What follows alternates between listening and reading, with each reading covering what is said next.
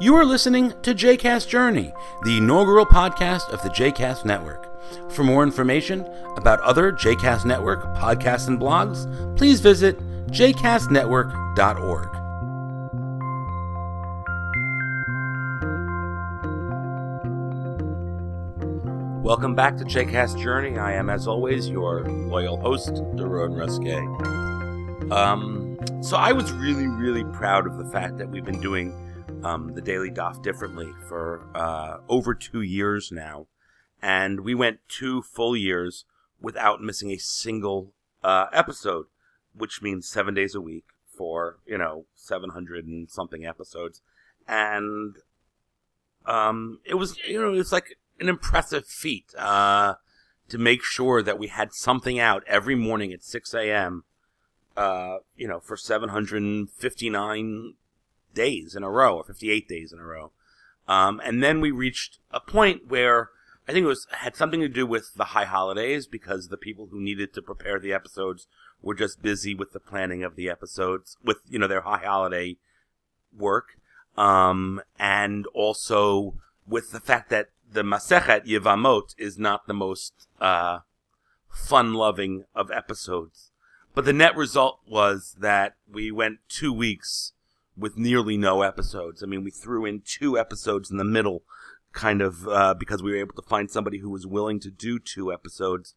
But other than that, we really were not able to get any shows up. And, I was definitely disappointed, frustrated by our inability to keep the episodes going. But it was an interesting experience. First of all, I had to personally kind of let go of my annoyance, my frustration.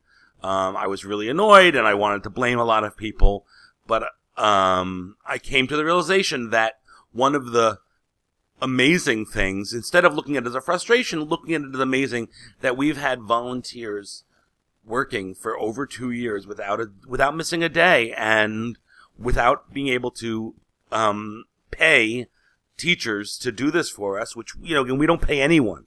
No one connected to JCast Network has received any monies. It's amazing that we were able to do anything near what we've been able to do. So I tried to flip it so that I wouldn't feel frustrated, so that I wouldn't be just driving me crazy.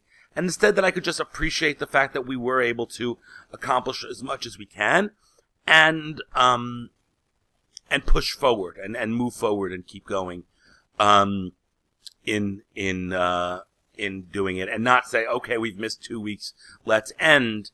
The Daily Daf Differently project is a 7.5-year project, and while we're a third of the way done almost, it still means that, letting 2 weeks kill it would really be a shame. Now, I would love to at one point find somebody who can make up those 2 weeks so that at some point we'll have the full process done. But even if that doesn't work, we're doing an amazing job, and I don't want to lose sight of that because of missing 2 weeks.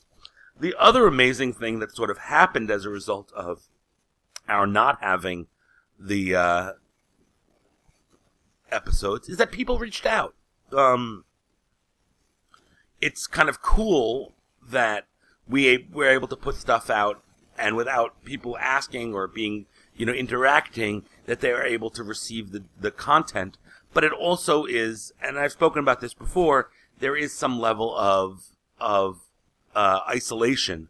And, while I put something on the webpage at jcastnetwork.org/TDD explaining that there weren't episodes, I did not, in fact, record anything. So there were our listeners, and who did not receive the episodes, and instead of just quietly going by, they were dedicated enough that they reached out. They sent an email, they put something on our Facebook page, and they asked the question. And it was reminded me that there were people out there. First of all, that in theory could make me more frustrated that we didn't have episodes, but the other side of it was that we have a committed, caring community of listeners who wanted to know what was going on, and many people thought there was something wrong with their computers, that they didn't get, that they had messed something up. But the reality, that connection, that that interaction was really powerful for me. And I walked away instead of feeling frustrated and angry, feeling kind of connected and excited. And some of the people who reached out, I was able to begin a dialogue with. And the dialogue got us to interesting places. Potential collaborators, potential funders.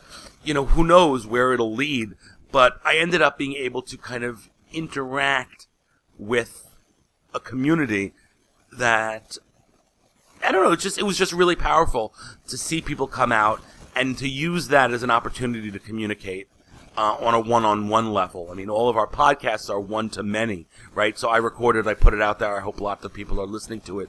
But it was really powerful to instead get something where people were responding and we were able to talk about, what they wanted, what they listened to, how they listened to it, issues they had, questions they had. And so a dialogue opened up, and I want to think about ways that we might be able to do more of that, because I think that it's powerful to be able to dialogue with your listener, and it's important to be able to dialogue with your listener. So a blessing in disguise, maybe, finding the silver lining in gray clouds, sure. You never know. Again, and I'm not saying I want to not have Daily Dot Differently or other ones of my podcasts in order to get people to talk, because that's not where I'm going with this. But I love the fact that the result of a negative experience was actually something quite positive. Okay, well, that's what I kind of wanted to share today. Look forward to speaking with you soon. Talk to you soon. Bye.